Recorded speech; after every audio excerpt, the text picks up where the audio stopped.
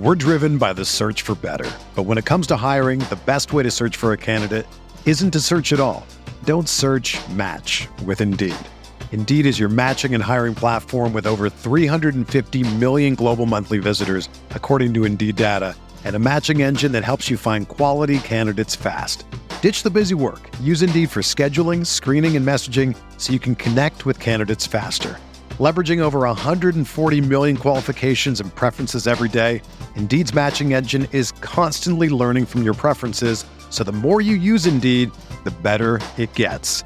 Join more than 3.5 million businesses worldwide that use Indeed to hire great talent fast. And listeners of this show will get a $75 sponsored job credit to get your jobs more visibility at Indeed.com/Blue Wire.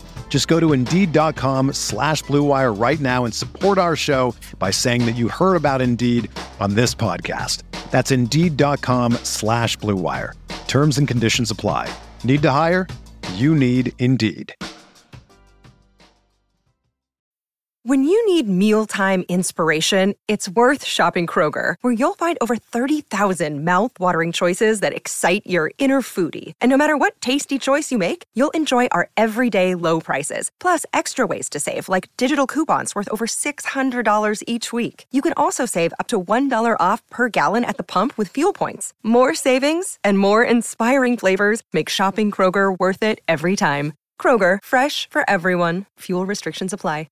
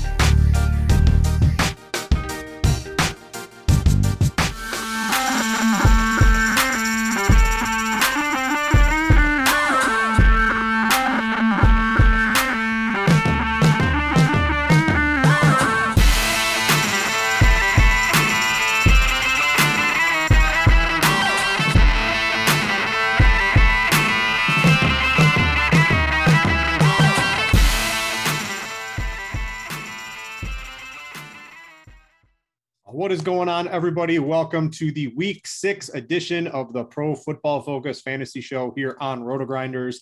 I am Britt Devine, joined by my man, Mr. Ian Harditz, coming to you live from the Pro Football Focus HQ. Ian, drop some names. Who can you see over there?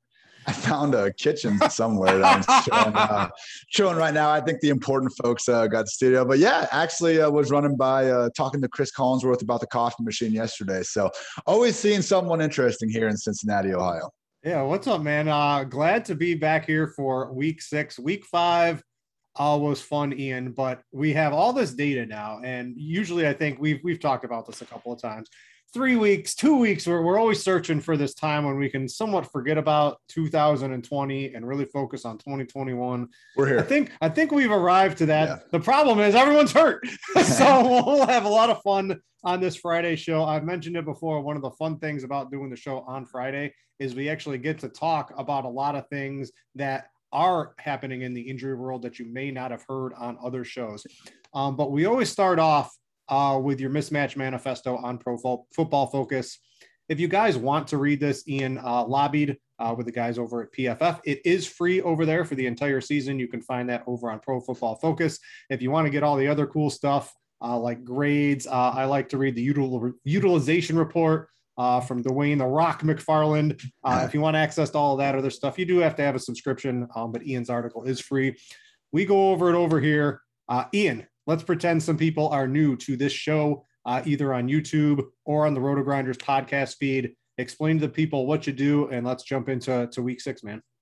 Real simple. And if you follow me on Twitter and you see, the conditionally formatted blue and red charts I send out every week, that's where the article gets all the information from. So basically, when we talk about mismatches, it's always been something, regardless of what company you work for, what stat you're looking at. It's the offense ranks X in this and the defense ranks Y in this. So basically, to remove the two-way street, I just combined the metrics so we can get these clean, conditionally formatted columns to help tell us, hey, here's where the mismatches could potentially be. As always, we got to add some context, though. That's where the article comes in. That's where Britt and I come in. So starting things off with the explosive plays, this week we really see one quarterback stand tall among the others in terms of expecting the ball out. That is Joe Burrow against a Lions secondary that just really hasn't been able to slow down anyone this year. So Burrow, we have started to see the pass play rate move up a little bit in neutral situation. That was the only problem in the early part of the year, man. Before Burrow got hurt last year, he was number one in dropbacks among everybody. I'm not saying he's getting all the way back there, but at least in this matchup with the efficiency we're expecting him to have, might not need 40 dropbacks to have a big day at the office. We also see Matthew Stafford, Kyler Murray, even Carson Wentz set up well enough as well. Maybe some guys that could be in trouble. Justin Fields easily standing out as the worst. I mean, until this Chicago offense gives us anything, I think the only guy we can really trust at this point is Khalil Herbert, just because of all the injuries that have happened there. I'm sure we'll talk about him a little bit in the running back section. Also have Teddy Bridgewater and Baker Mayfield not looking great as well. All right, let's keep scrolling down your article. Again, if you guys want to check this out and read it for your own, you can do that without a PFF subscription. Let's talk about pace. One of the most important things, plays per game, really factors into projection sets and fantasy points that you can, targets, all that sort of fun stuff. One of the most important things in DFS when setting your lineups. It looks like we had one of the fastest projected paces. That was in last night's Tampa Bay at Philadelphia. What do we got on the Sunday slate? And I also want to note, things are a little different this week with the buys kicking in, and we still have London games. We've gone from 13 or 14 games on the main slate down to 10. So the ownership itself is going to get a little bit congested as we work through the plays later. And we're also going to get all sorts of wind tweets on a Sunday morning from all of our weather experts, all of our meteorologists out there in the industry, because Cleveland is looking like around 20 miles per hour. I pointed this out on Twitter, and someone said that I had what I said was dangerous for saying it was going to be a wind week because it wasn't over 20 miles per hour. And I said, what are you talking about? I am seeing 20. Oh, they were seeing 19. So my bad, people. But just realize it is wind, not precipitation we care about. And the Cleveland game will be impacted by that. But back to pace, Rams-Giants is really the only other game standing out in terms of really a fast-paced matchup. There's some relative to this week, but in terms of just on the year as a whole, Rams-Giants is the only game I think that we should expect a little bit more, play volume to happen to both sides, which, hey, with the Giants, man, we got Tony, we got returning Sterling Shepard, we got Devontae Booker expecting to see some snaps. I do think most people will be attacking the Rams side of the ball, but there are some reasonable bring back options, especially with Daniel Jones trending towards being able to play some of the slower paced games, Bengals and Lions, as well as the Texans and Colts. So, I still think in these games, there are some options, but, when you see this slow of projected game pace, and particularly in like the Bengals case, as tempting as it might be for, Burrow, Chase, Boyd, whoever you want to do there, I am worried with Joe Mixon expected to have his usual workload back, just how many times Burrow will be asked to drop back in 60 minutes. Yeah, speaking of Joe Mixon, it looks like he popped up as a limited on the practice report, but we did get a beat writer a little while ago, right before the show, say he expects him to get his full workload. And I think Mixon, I think I got him down as one of my favorite tournament running backs this week, because I don't think anyone's going to use him, because it has turned into running back chalk week, in my opinion, with that Nick Chubb. And then we're all going to be playing Mr. Kareem Hunt, I think. Yeah, I'm seeing it right now via NBC Sports Edge, formerly known as Roto World, that Mixon listed as questionable, but is firmly expected to play. And yeah, okay, Bengals coach Zach Taylor said Mixon will play, and they're listing him as questionable because why the hell not, I guess, right? Yeah, let's keep scrolling down your article here. Let's talk about pressure rate. Maybe it'll help get your quarterback rattled. Maybe you might want to avoid him, or maybe we can find something here to help out the defensive selections, because those are always playing Russian roulette with defense. What do we got here, both positive and negative? Two guys that really should have all day to throw, Matthew Stafford, again, and that kind of goes hand in hand with that Giants game we were talking about, and Justin Herbert, man. Like, I think this could be the week to really go in on Herbert, Mike Williams, and Keenan Allen. I see Keenan Allen getting some deserved hype. He has been a bit overdue for a blow-up. But Mike Williams, I think, is so expensive at this point that people aren't going to want to pay all the way up to get him, because there are some, quote-unquote, better, cheaper options. With that said, we know his upside in this offense. It's over 100 yards and 2 touchdowns each and every week. So if you want to differentiate that lineup, I mean, it costs you extra, but now with some of the RB value and Ricky Seals-Jones always chilling there at $3K, I do think if you want to pay up and get this expensive Charger stack, it could help differentiate that old lineup. And then with the pressure guys that could just be seeing more of it, Sam Darnold and Kirk Cousins not looking good, and also Teddy Bridgewater. Among these guys, I would say it's most problematic for Kirk Cousins. I think Justin Jefferson will get his no matter what, but we've seen Cousins this year has the 4th largest drop-off in yards per attempt when kept clean versus when he's under pressure. So that's why him, and I think Tannehill is another guy kind of like this. I mean, they look great when they have all day to throw and they can really just survey the whole field from the pocket. Once you can get them off that spot, though, totally different quarterback. I'm not a Titans believer this week. We'll talk about that in an upcoming segment as well. Continuing some of the topics in the mismatch manifesto. Yards before contact. This is running back, offensive line, something we can maybe glean into that. What are a couple good matchups? What are a couple bad matchups? Chiefs and Ravens really standing out as having the top 2 run game matchups. And hey, again, with all these backup guys and Kareem Hunt surging ahead, going to guys like Latavius Murray and Darrell Williams might actually be a way to still get starters, guys that should be seeing probably somewhere close to 15 combined carries and targets at a little bit of a reduced ownership cost. So the Latavius angle, I think, is especially interesting because we saw the Chargers play the Browns, a complete run-first offense last week, and really not change their entire philosophy of, hey, like, run the ball all you want. Who else likes to do that? The Baltimore Ravens. So I do think Lamar and, to a lesser extent, Latavius Murray could have some big rushing lanes this week, just from a schematic point of view. And then guys that shouldn't really be seeing too many open lanes. Houston Texans, good. We don't want to worry about them anyway in fantasy land. And also the Raiders. I will say, though, man, for 2 straight weeks now, Josh Jacobs' usage has looked absolutely fantastic. He's had 18 and 20 combined carries and targets.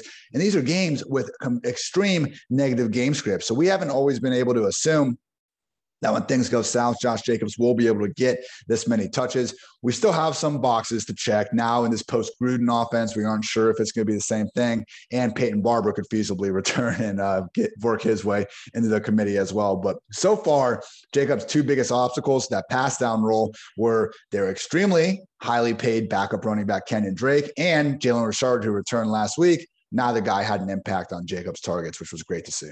I do want to know if anyone out there read early on Friday that Jacobs was out of practice because he wasn't in there. He did make a late appearance in practice just a few minutes ago. So if anyone was worried about that, Josh Jacobs does look like he is trending towards playing this week. Let's close this out, Ian. Oh, that's another thing. All the team grades at PFF. I misclicked. So maybe people got some sneak peek behind the paywall over there. Let's go to the passing game here. Any good offenses that might be a little under the radar for people to target in the passing game this week? Because this is really how tournaments are won. Echoing the Rams and kind of Bengals having a good matchup that we've seen on some of these other stats. But the other kind of 2, the Chargers against the Ravens defense, that I still think people are giving this Ravens secondary like a little more credit. They were arguably the best secondary in the league for the better part of the past 3 years. But you take away Peters, you take away Jimmy Smith. That's why Carson Wentz just threw for 400 yards on these guys. They're coming off a short week. Again, I really love the idea of looking away from probably a pretty chalky Austin Eckler, and even including him since he's so involved in that passing game, but really just honing in on this Chargers offense this week. And then also we are seeing the Houston Texans pop up a little bit. I don't think Davis Mills is going to throw for 300 plus and 3 touchdowns every week, but at a minimum in this post-Tyrod offense, however much longer that's going to persist, I think we have enough of a decent enough, I should say, quarterback under center. So Brandon Cooks could be in a pretty nice bounce back spot here. All right. I lied about closing it out. Let's do EPA per play. How did we do last week in this? What's the running total when we get to 2 positive teams? Is this still a trend we should be looking at? It's doing well. Like anything, use it as part of the puzzle, not the entire thing. But yeah, so when you pick the team as the underdog, but they're expected to have the better offensive matchup against the spread, it's been 6-4-1. Straight up though, and obviously we're getting the extra points on the money line there, it has been 6-5. So this week's group, we got the Panthers sitting as a 1-point underdog. I'm not sure if that's going to move anymore with the McCaffrey news. Probably shouldn't, but these things happen from time to time.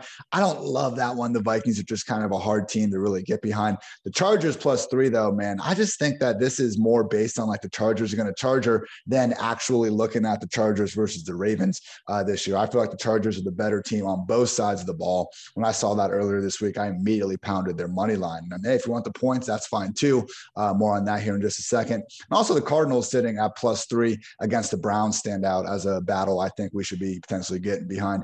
Baker versus Kyler, man, I think it leans pretty damn favorably in Kyler's favor. And just looking at, this Browns defense, yeah, they're great. We saw that against, Justin Fields and company. But then we also saw last week against the Chargers, not exactly the sort of shutdown unit that can just take a really good offense out of the picture. So if it becomes a shootout between the Cardinals and the Browns, then yeah, we got the win to worry about. But no, Nick Chubb could also impact, if any running backs are going to make any sort of impact, it could be guys like Chubb and McCaffrey. And I think the Cardinals getting 3 while being the better overall team is an interesting situation I'm interested in. Also the Seahawks, but obviously with the change from Russ to Geno, that's something I'm staying away from.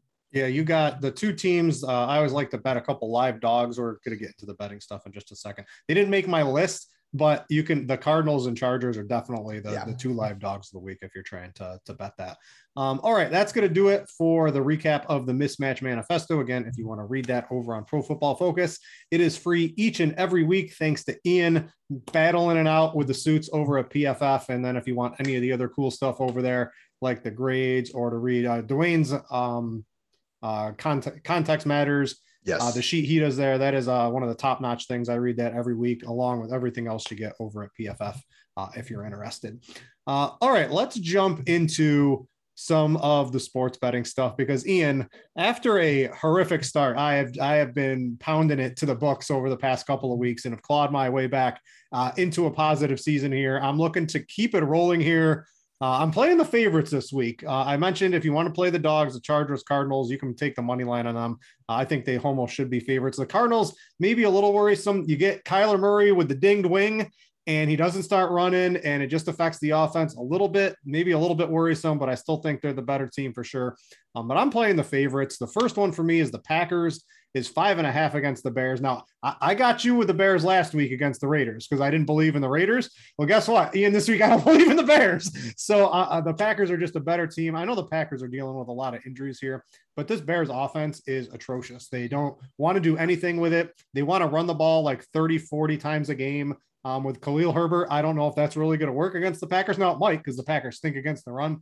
Yeah. But newsflash, Aaron Rodgers is going to put up points against the Chicago Bears. And when you're down 10 and you're trying to run, it's just really not going to work too well unless they unleash Justin Fields and Allen Robinson is somehow getting 15 targets a game like he was last year instead of getting whatever low amount he's this year. I think the Packers cover that 5.5 pretty easily.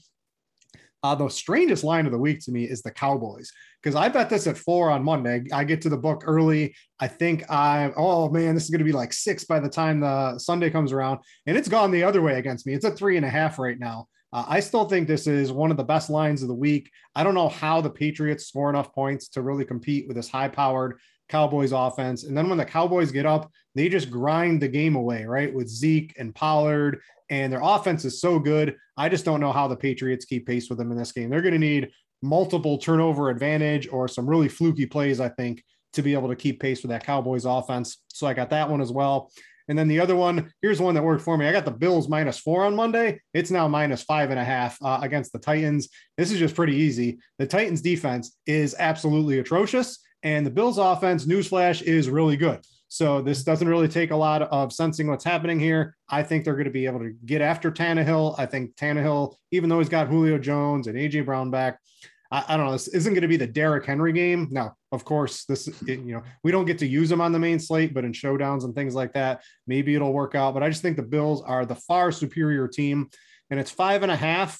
That's a decent amount to lay, but I think they win this game by a touchdown pretty easily. And then to reiterate, Chargers, Cardinals as live dogs, if you like those sort of things. That's where I stand, Ian. What are you looking at the books this week?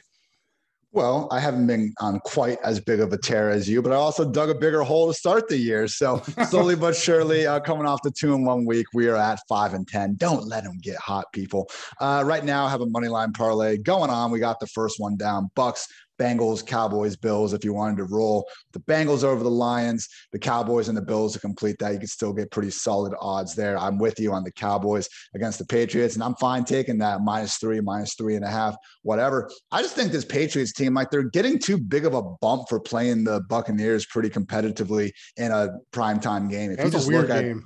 It was a weird game. I think if they played 10 times, like, that might be the closest that game ends up being. If you just look at them this year, they lose to the Dolphins in week 1. They beat Zach Wilson, and they end up beating Davis Mills in a game that was entirely too close. So, maybe their O-lines could be a little bit healthier this week, but I just don't know, even with a healthy O-line, what the ceiling on this offense is. Mac Jones so far is like the single worst deep ball passer in the game. And Trayvon Diggs is a game time decision. I can see a path to the Patriots not being blown the hell out, but either way, I think 3, even 3.5 is just far too low on this. I talked about the Chargers again. I'm in on the money line there. I just think they're better than the Ravens each and every way around. And you can say, oh, we gotta go from West Coast to, all the way out in Baltimore. Baltimore's also coming off the short week in that Monday night game that went into overtime. You could make the, coming off a big emotional win storyline if you wanted to as well. And then finally, I think the Giants at +9 just seems a bit extreme, man. They're home.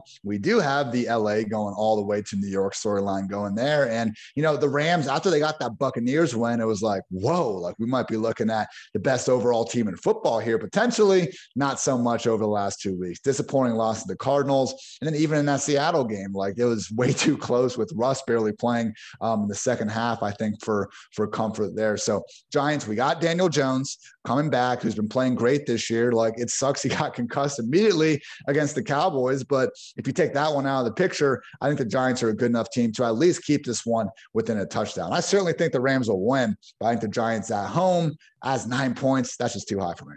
Yeah, a couple others. You mentioned the Rams almost, not really beating the Seahawks are really garbage, and I don't really like the Steelers, but I think they're going to win pretty handily against Seattle this week. And the Chiefs, with all, like, Washington is just falling apart at the seams on Friday's practice. You got McLaurin with a hamstring injury. That sounds pretty not great for his ability to play on Sunday if he shows up on the Friday practice with that. You've got Antonio Gibson still dealing with a shin. If Ricky Seals-Jones is the number one target, I don't know if they're going to be able to keep pace against Patrick Mahomes this week. So I do like the Chiefs I think it was at 6.5, and maybe it's moved with all that news. But I do like the Chiefs as well here. I just like the favorites quite a bit this week. I think they all cover pretty easily. All right, before we get into some DFS position chatter, I need to tell you guys about Jock Market. Stop throwing your money away and check out Jock Market.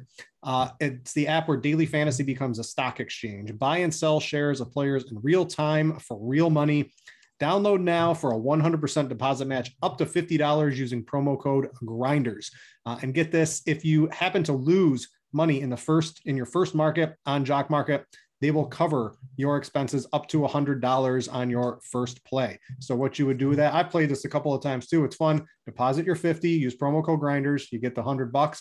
Try to take a couple of long shots, because if you lose that 100 and you're a first-time customer or player, they will cover your losses, and you could turn 100 into 500, 600 pretty easily on Jock Market if you pick the right players. It's a fun little game.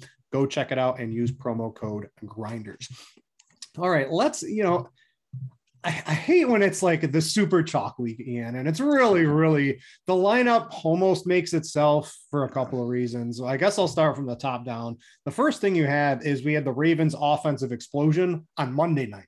So that didn't get factored into their salaries this week. So you've got Lamar Jackson, Mark Andrews, and Marquise Brown, all relatively cheap. And then we've got all these injuries popping up later in the week, so those salaries are not accounted for. Then you've got a 3K tight end that plays every snap and might be the number one target for Washington this week. So cash games there's still an edge because so many people play NFL, but at least in the higher stakes, the edge is going to be pretty thin, and it's definitely going to be a little thinner as you work your way down the buy-ins this week, particularly because like at quarterback, it was Heineke and it was Lamar. And if Terry McLaurin's out and Antonio Gibson is still a little banged up, I don't know if I'm going to trust in Heineke to be able to get some extra money to play those high-priced wide receivers and things like that. So it just really looks like Lamar Jackson in cash week. He's too cheap on all the sites. He had the big blow-up game. I know the Chargers, they really limit those deep plays, that is the Lamar Jackson game plan when he throws the ball. It's chuck it deep to Marquise Brown,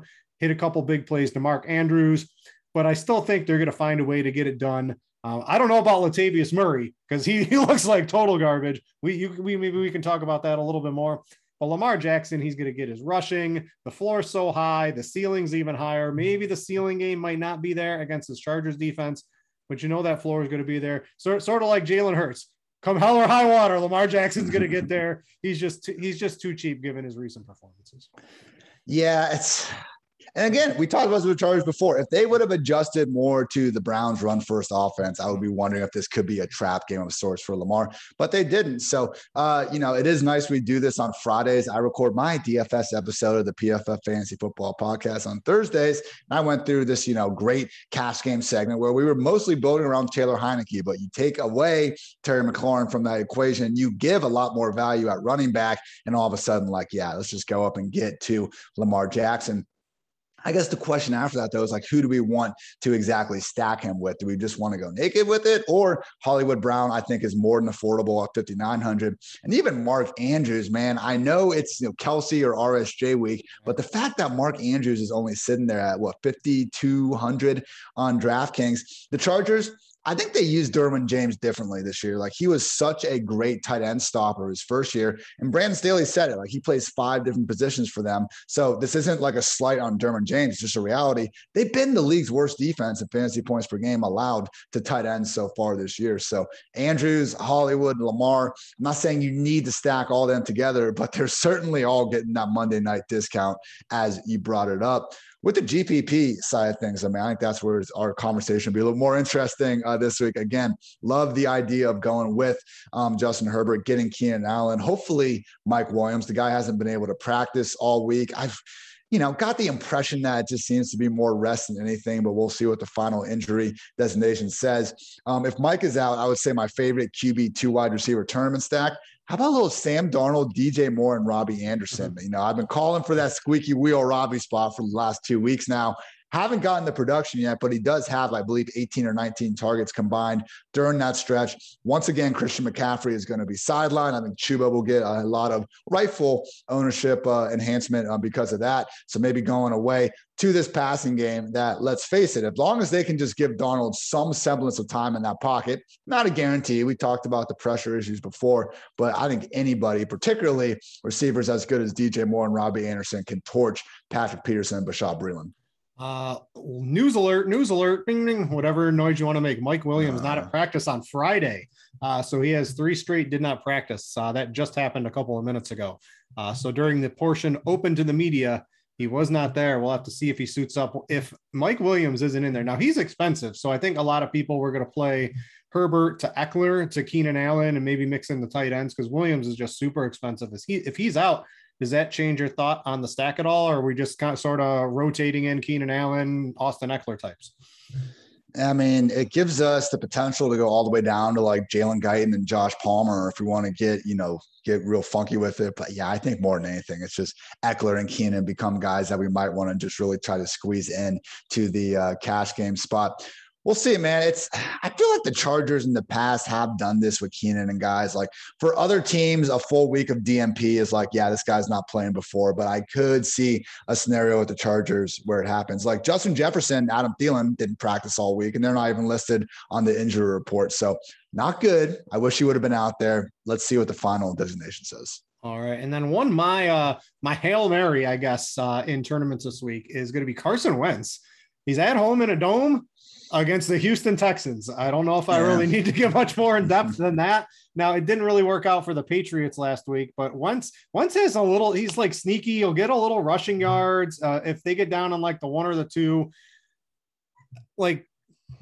what are they doing? Not giving Jonathan Taylor like 80% of the work, and they're still mixing in Marlon Mack way too much. But JT is going to get some ownership, but Wentz in the passing game. And the thing I like about Wentz is if T.Y. Hilton doesn't play, it's very easy. Like, I think you just play Wentz with Michael Pittman, and I think you can stack him with either Hines or Jonathan Taylor pretty easily. And you run it back with Brandon Cooks, or pick a irrelevant Texans wide receiver that had a good game last week and really pray. But the stack really does seem to make itself.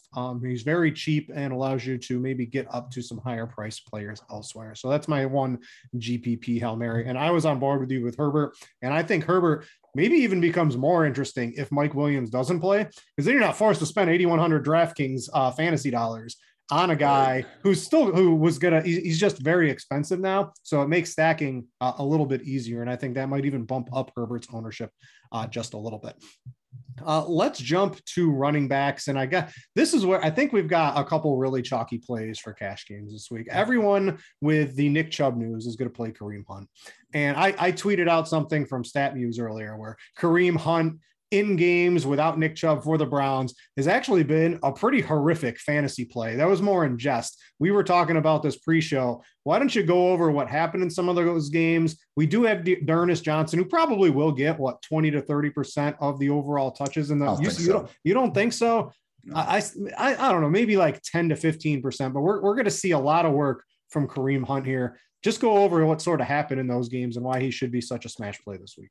So with D'Ernest this year, he's actually like, maybe they consider him the backup for Nick Chubb, but they've actually liked Felton a little bit more, their rookie running back. Some people, Demetric Felton, he's like a wide receiver running back kind of hybrid. So again, I wouldn't be shocked if we end up seeing D'Ernest get the carries. Felton doesn't have a carry this year, but he does have 6 catches and he's looked pretty good with them. So gun to my head, I'd actually prefer Felton over D'Ernest Johnson, but I just think it's going to be the Kareem Hunt show. That's basically what it was last year when you zoom in a little bit more on the game. So Nick Chubb gets hurt in that week 4 game against the Cowboys when OBJ went completely nuts. But what a lot of people forget is that Kareem Hunt entered that game questionable as a game time decision himself with a calf injury, I believe. So it was a groin injury. Okay, so week 5 comes along. He plays 70% of snaps, not great. Again, groin injury playing a factor. Still gets 24 combined carries and targets. Week 6 comes along. Only 16 combined. They lost this game 38-7. The Steelers, the starters were pulled,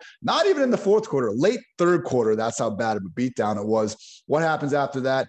22 combined carries and targets, 17 combined on 90%, 86% snap rates. I believe the last game was one of like 3 straight just weather meltdowns the Browns had to deal with as well. So I know it's easy to just take the 4-game game log and look at it and say, oh, Kareem Hunt was more of like an upside running back too. What's the big fuss about that 90% usage for him? If he gets it in this version of the Browns offense, man, in a reasonable matchup, like he's my RB4 on the week in season long. I don't think there's a single start sit question that you can get away from. And then when we look at the price in hand, it was already kind of curious he was this cheap, man. He's been just objectively better than Nick Chubb this year. And it's nothing against Nick Chubb. They're both top 10 running backs. It's ridiculous they're on the same team. But to see Hunt already in the low 6K range, even before the injury, I thought was interesting. So just based on this projected workload, which again, true 80-90% in a great offense at home against a bad run defense, I don't think it's a trap, man. I think we got to get behind Kareem Hunt everywhere.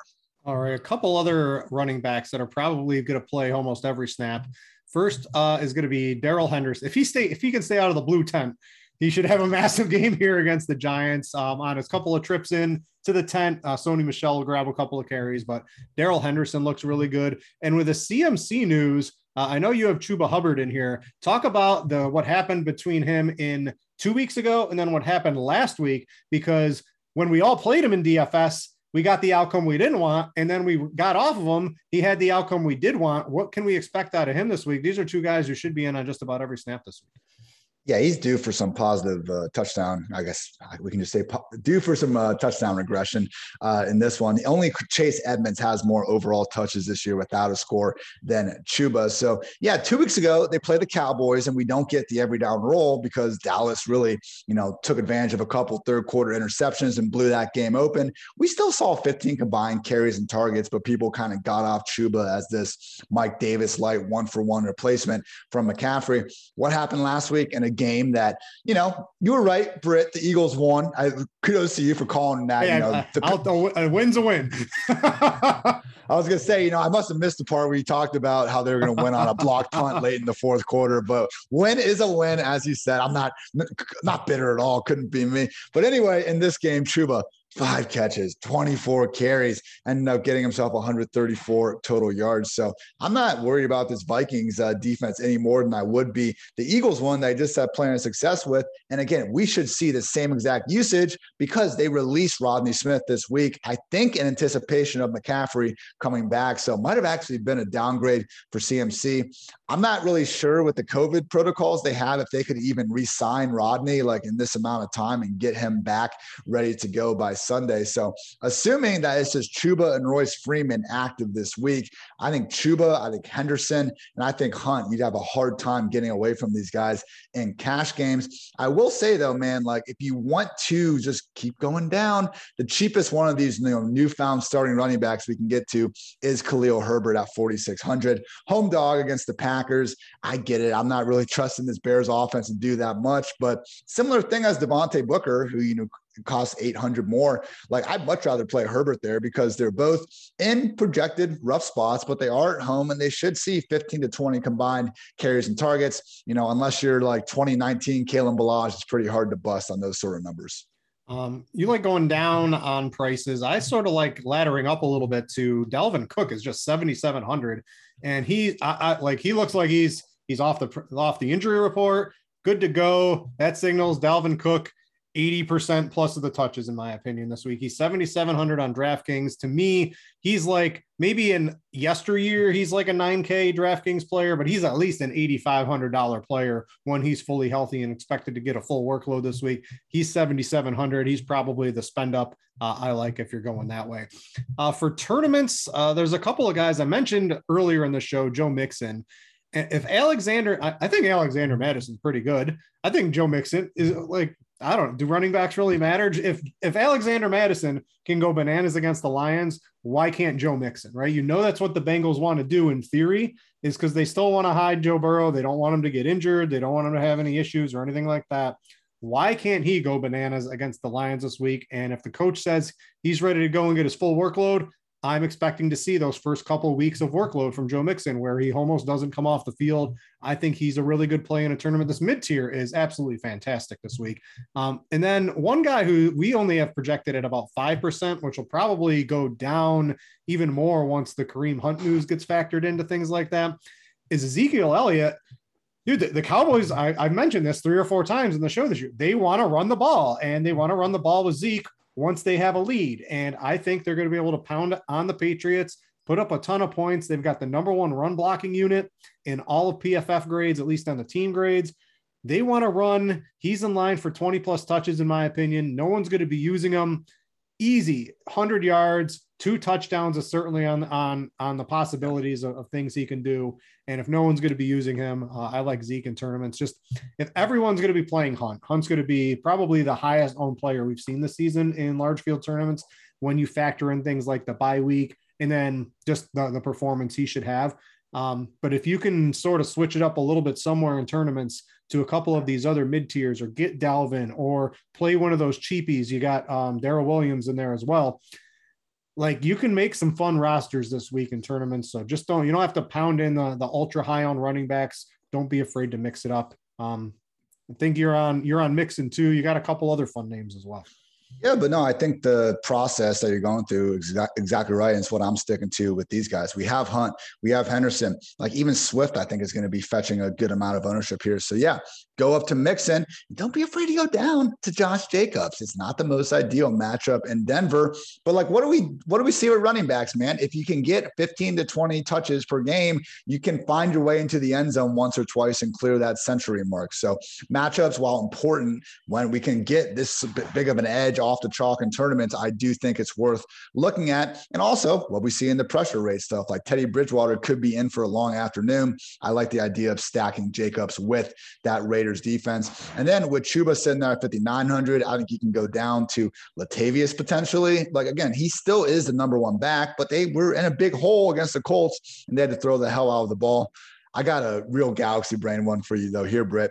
J.D. McKissic all the way down at 4,800. Gibson is listed as questionable. I'm expecting him to play, but like this idea that these scat backs don't have upside, I don't really think is true. If you look at McKissic's finishes this year, week 1, RB77, week 2, RB7, week 3, RB46, week 4, RB14, week 5, RB68, even number weeks, man, JD McKissic goes off. Like, fantasy football doesn't need to be that hard. But even going back to the second half of last year, this dude had like 4 to 5 top 12 finishes down that stretch. So if Terry McLaurin's out of the picture, like who else are they going to throw the ball to? Curtis Samuel's out. We could actually see McKissic get back to working as a true wide receiver like he did for large portions of last season. So everyone wants this Chiefs-Washington game, and how do we expect it to go? Probably the Chiefs getting up a lot and Washington having to play comeback. Well, McKissic's the guy that's on the field when they're doing that. So everyone wants RSJ and stuff, but McKissic could be the one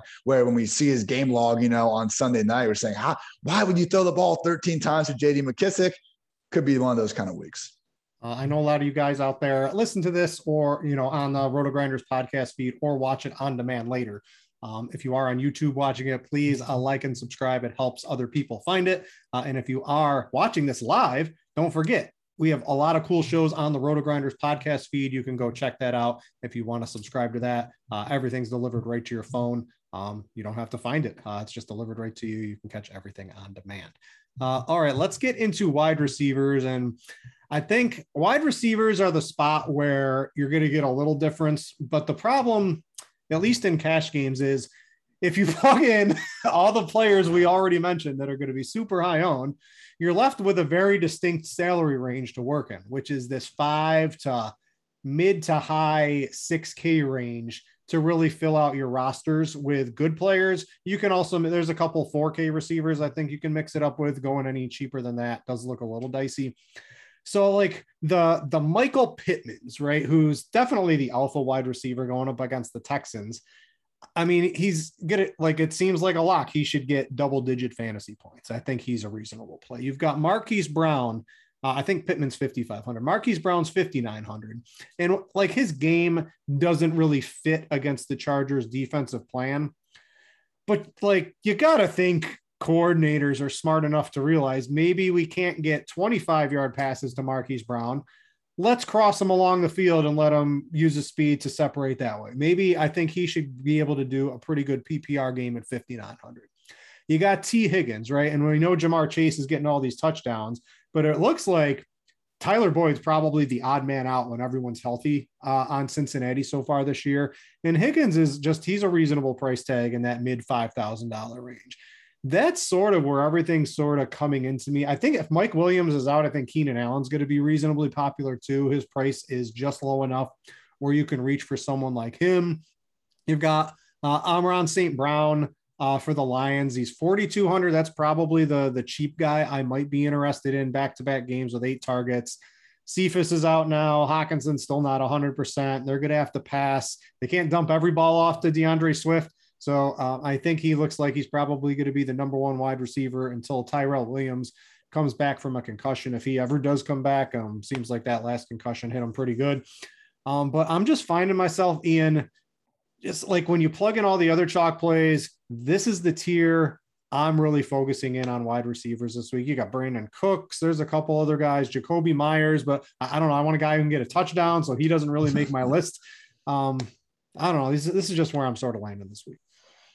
Yeah, man, it is that range. You can go down. You mentioned Amon-Ra St. Brown. I don't think Rondale Moore is someone we could put in cash lineups just so we can feel pretty good about. I was hoping that this 4 wide receiver offense was going to become the full-time thing, but with the Zach Ertz trade, probably won't be more than this week. But if anything, like them bringing in Ertz, who is not playing in this, he's not playing 2 games in 1 week. You're not allowed to do that.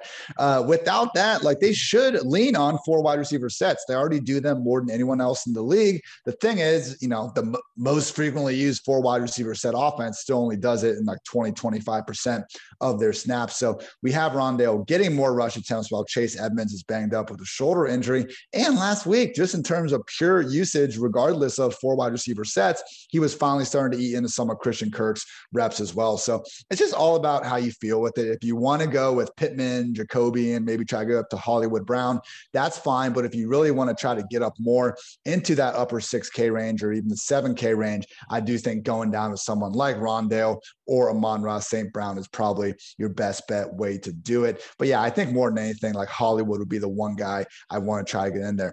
80 plus yards and or a touchdown in 12 of his last 13 games. Like he has the 2 drops and everyone's like, what if he didn't drop those balls, man? We'd be looking at like a legit top 5 receiver at this point in fantasy land. So I know he did, but it's almost like the Tannehill factor where like every time these guys have like even an average week, we're like, oh, okay, the jig's up. They're back to being the guy we thought they were. And Hollywood Brown's just been a great receiver really for almost an entire season's worth of games now. So I'm not afraid to do that and take that Monday night discount. In terms of tournaments, maybe, just maybe, DeAndre Hopkins finally gets the blow-up week. He did return to practice this time. And the bigger issue with the Cardinals, like I know their targets have been much closer than we've seen in past years, but we also just haven't seen a game yet where Kyler has had to really throw the hell out of the ball. The Vikings game was really their only close one that was somewhat back and forth, but even then the Cardinals kind of jumped out in front. We do have Kyler popping up on the injury report with a shoulder injury. As we remember last year when he was dealing with that, it did force him to run the ball much less. So I think Hopkins and Rondale as well make sense in a game where people will be a lot more into it if there wasn't that win to worry about. Also, Robbie Anderson, mentioned him before in the Sam Darnold potential stack. And one guy I think you like as well, Odell Beckham, with everyone just saying, hey, he's done. There's nothing you can do about it. I do put my phone grinder hat on every now and then while I'm chilling here at the PFF headquarters. And I went back in that Chargers game and counted no fewer than 4 times when this dude was breaking open downfield. What they talk about during the week, Beckham, he's like, yeah, of course I want the ball more, but happy to be winning. And Baker complimented his run blocking, which it's sad that we have to talk about OBJ's run blocking. That's what we've been reduced to. But truly, this guy is going out there like there's no divaness like going on right now. This dude is going out there doing his job, and he's their number 1 receiver, clear cut, as long as Landry remains sidelined. So it's been ugly that we haven't gotten the freaking 5 potential touchdowns or whatever it is over the past 2 weeks to come to fruition. But maybe, just maybe, as soon as everyone is fully off him, this is when it finally comes together for OBJ. Yeah, I wrote down my exact words. He's pissed enough people off to be viable this week because exactly. people used him in cash 2 weeks ago. Then he was a semi-fringe play last week, and it just hasn't worked. And that's when you want to sort of jump on these guys when their salary goes down and people are pissed off. Though if the wind wasn't there, it would make a little bit more sense. But it's even better leverage because everyone's going to Kareem Hunt this week in tournaments. So that gives you some real extreme leverage if it's Odell Beckham that happens to find the end zone for the Browns this week. A couple other ones, the Rams passing game, you mentioned it in some of your stuff from your article earlier in the show. If you play Woods or Kupp, you're, with Matt Stafford, right? You're getting extreme. I think Darrell Henderson should be one of the more chalkier running backs. So you're getting some leverage off of them if they happen to be the ones that get into the end zone. And Justin Jefferson just does it every single week, puts up, he could literally have a 40-point fantasy game at any point in the season for sure. If he happens to get 2 touchdowns, 10 targets and things like that. And if Dalvin Cook does become reasonably popular, you can play him. And Adam Thielen's price is cheap, and maybe he was dinged up a little bit, but he likes to catch touchdowns, and touchdowns count for fantasy points. Last I checked on DraftKings, you get a point for the catch and 6 for the touchdown. You get 2 of those. You don't need many yards to have yourself a good game. So the Vikings receivers have been a staple point of me talking about them in tournaments all season, and they just never get enough ownership. And I think you can use both of them again this week for some leverage. All right. Before we talk about tight ends and wrap up the show, I want to let you guys know about Roto-Grinders Premium. We talk about ownership. If you want to get access to that, if you want to know who's going to be used, who's not going to be, we have that here. If you want to get access to lineup HQ, you don't want to I still hand build like 20 lineups a week, Ian. It's a pain in the butt sometimes. You just want to click a couple of buttons and you want to use lineup HQ to do that, you can do that along with all the articles. My Millionaire Maker article, I just released the week 5 recap earlier in the week that went over the first 5 weeks, along with how ownership trends move up and down during bye week. So there's access to that, along with a lot of other things. You can get that at Roto-Grinders with Premium. If you want the whole package, we have that. If you just play NFL, we have access to just an NFL version as well. So make sure to check that out. All right, let's go to tight ends for cash, Ian. And like, it's just tight ends. It's horrible this week. And I know Travis Kelce's 7,000, which is, I believe, his lowest. Let's see here. It is. Yeah, he was 7,300.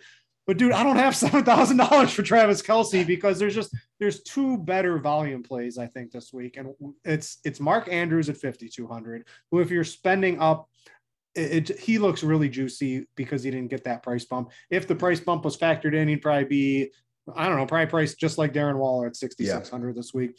But the one that's really eyeing me on DraftKings, whenever you can get the cheap tight end that's, gets a lot of targets, that actually is on the field, that runs routes, that gets end zone targets. This is not Evan Ingram. This is Ricky Seals-Jones. And we sort of liked Ricky Seals-Jones over Evan Ingram last week. And with all these injuries going on, possibly in Washington, with McLaren popping up on the injury report on Friday with a hamstring, that is not good. Ricky Seals-Jones might be the focal point if your boy JD McKissick doesn't come through. He's just 3K. He should be like if ownership was factored into what he's going to be owned this week, and like the Terry McLaurin injury, if he happens to sit, was factored, he'd be like a $45,000 to $5,000 tight end on DraftKings. He's 3K. And that's just what really makes the rest of your lineup look good. It's going to be a very chalky week because I basically laid out the lineup for you. That's going to be super popular over the course of the show. But that's what happens on some of the bye weeks. And it looks like RSJ is probably my preferred option. I mean, RSJ, I know he's had some past, like we've been doing this for a while, Britt. We've seen an RSJ week before where he's elevated to a alleged starting role and then he busts when everyone gets behind him. But he's had this, weird little clique of fantasy analysts that like him because he's a converted wide receiver that looks like one when they throw him the ball. So he's already made like 2 handfuls of really good plays throughout this year. He had a good 40-yard catch and run nullified last week just on an illegal man downfield penalty that unfortunately didn't do him any favors there. But they are giving him a true every down role. Like we're talking 99% snaps. Logan Thomas got hurt and they just said, you know what, next guy up, RSJ, you go be Logan Thomas. So at 3K, man, the way the cash lineups are setting up, I do think it makes the most sense to probably go down to him. It hurts not having Kelce, but we want these running backs. We want Lamar. We can save some cash on defense by going with the Lions at home against the Bengals. But then it's like, do you want to have this, again, group of 5K wide receivers, or we go down to one of Amon-Ra or Rondale to try to get up a little bit? Or do you want to be able to have like DJ Moore, Keenan Allen, and then one of the 5K wide receivers? Right now, I'm leaning towards trying to save money to RSJ to get up elsewhere at wideout. It gets a little more interesting in tournaments. Again, talked about Andrew being mispriced. We talked about Kelce being mispriced. And I also think Noah Fant is someone that we should be willing to go back the well with. Alberto remains on the injured reserve list with the hamstring injury. And even though Fant's production wasn't great, as Dwayne McFarland and myself talked about on the PFF Fantasy Football podcast, his efficiency, but his usage numbers were at an all-time best. So I still think Noah Fant is a plus tight end, awfully talented in his own right from a real-life perspective. And that's just 4,800 at home against the Raiders. I think he could be the guy that could swing a tournament if he could find his way into the end zone once or twice. Yeah, just tight end is pretty gross this week. Like you have I think Kelce, Andrews, RSJ will probably make up like almost half of all tournament teams. When I did my original cash lineup yesterday, before we got, the Kareem Hunt news and all this, I had RSJ as my tight end and Kelce as the flex because I thought, hey, we have 2 I mean, I know you don't want to do that for lack of upside, but if we could find two tight ends here that are more or less wide receivers as it is Kelsey and RSJ. So I don't think we need to go that route these days with the running back options available. But hey, I think that's an option for tournaments, though. If you wanted to go Kelsey and Andrews, Kelsey and RSJ, like this would be the week, I think, based on all the savings we have at tight end to double it up. A couple other tight ends. It's just, I don't know, maybe I'm grasping at straws here, but Hunter Henry, he's running all the routes. Jonnu Smith is not, although I did see some quotes that say everyone's like, Jonnu Smith's week's coming. Well, it cannot be Jonnu Smith if he's running like 6 routes a week. It's not going to be Jonnu Smith week. It's Hunter Henry who's running the routes. Still not a ton, but he does seem to be the tight end that you want for fantasy over in New England. If I like the Cowboys to score some points, we know Jacoby Myers doesn't get into the end zone, so it's Hunter Henry that's going to be scoring the touchdowns. I think that's a fun way to run that back.